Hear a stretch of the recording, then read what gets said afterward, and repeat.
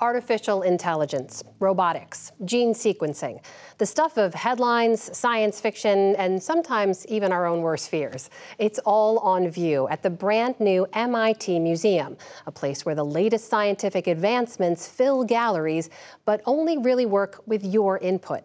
Special correspondent Jared Bowen of GBH Boston takes a look at this artistic frontier for our Arts and Culture series, Canvas. On the third floor of the new MIT Museum, there's a robotics lab, and not for show.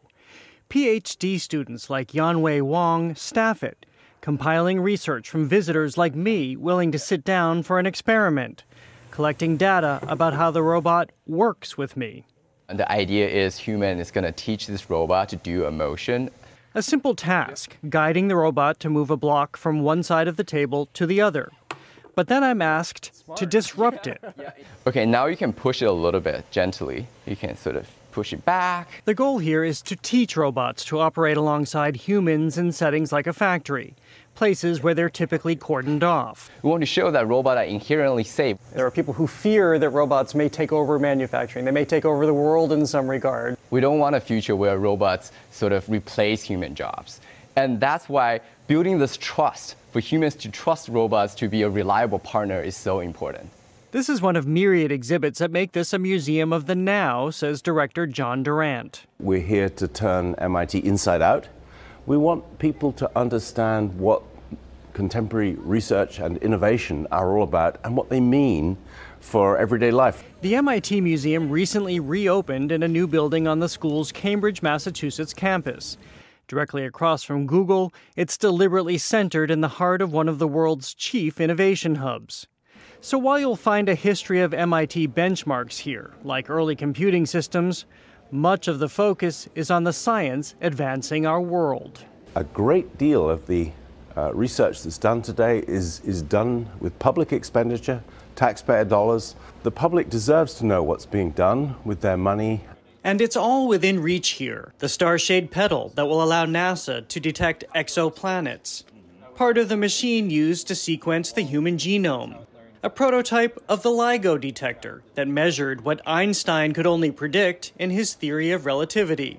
All triumphs of scientific ingenuity. But then there are the pursuits that raise ethical eyebrows. When might it be appropriate to go in and permanently change the genetic structure of living things in the wild to try and alleviate diseases, things like Lyme disease? To answer those questions, the MIT Museum has invited artists to interrogate innovation with artwork and installations. Like artist Heather Dewey Hagborg, imagining the future pig, bred to be the size of a cow, to have colorful coats, or for an altogether different use. Altering the genetic structure of, for example, pigs, so that in principle their organs could be used for transplantation into humans. Do we think that's okay? Is it safe? Is it ethical? If people walk out of here with more questions than they came in with, I think that's a good thing. Especially as it relates to artificial intelligence, says Lindsay Bartholomew, the museum's exhibit and experience developer. We sat down in front of the speech President Nixon delivered in 1969 when the moon landing ended in tragedy. Fate has ordained that the men who went to the moon to explore in peace will stay on the moon to rest in peace. That never happened. It didn't happen, right.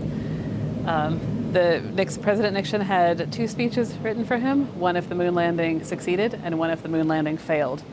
He never gave the failed speech until a couple of artists that we worked with, Fran Panetta and Halsey Burgund, with support from the Center for Advanced Virtuality here at MIT, basically made Nixon give that speech. Using AI. I got right up on that screen thinking that I would be able to detect something. I could figure out maybe where the audio cuts are. I could see the digital manipulation or animation, whatever they did. I couldn't see anything. Yeah, it's really, really well done. What I think is really interesting about this is it just invites the question that I think we all have been considering more lately of, can technology affect what's real? Who gets to decide what's real? It's also here where art and AI coalesce or collide, depending on where you come down. Visitors are invited to sit down and co-author a poem with artificial intelligence software. just as others have done in a river of poems that runs overhead. It prompts you to choose a mood. We went with inspiring, and a title. Mine was pointed, The Purity of Artists. The machine sends up the first line, and then it's a volley of verbiage. So we've gone from kind of a fire metaphor to a weaving metaphor. It likes its metaphors. It likes its metaphors. So how does it feel as you're doing this? Do you feel like you're being kind of supported in your artistic process? I do. There is an intellectual rigor to this I feel like I'm trying to keep up with the AI. So we start out thinking, what does it mean for machines to be creative? We end up learning a little bit about what it means for us to be creative. A few lines later, our co-authored poem floats off overhead. And in this museum filled with technology that has changed the nature of humanity, the nature of art and artist suddenly blurs, line by line. For the PBS NewsHour, I'm Jared Bowen in Cambridge, Massachusetts.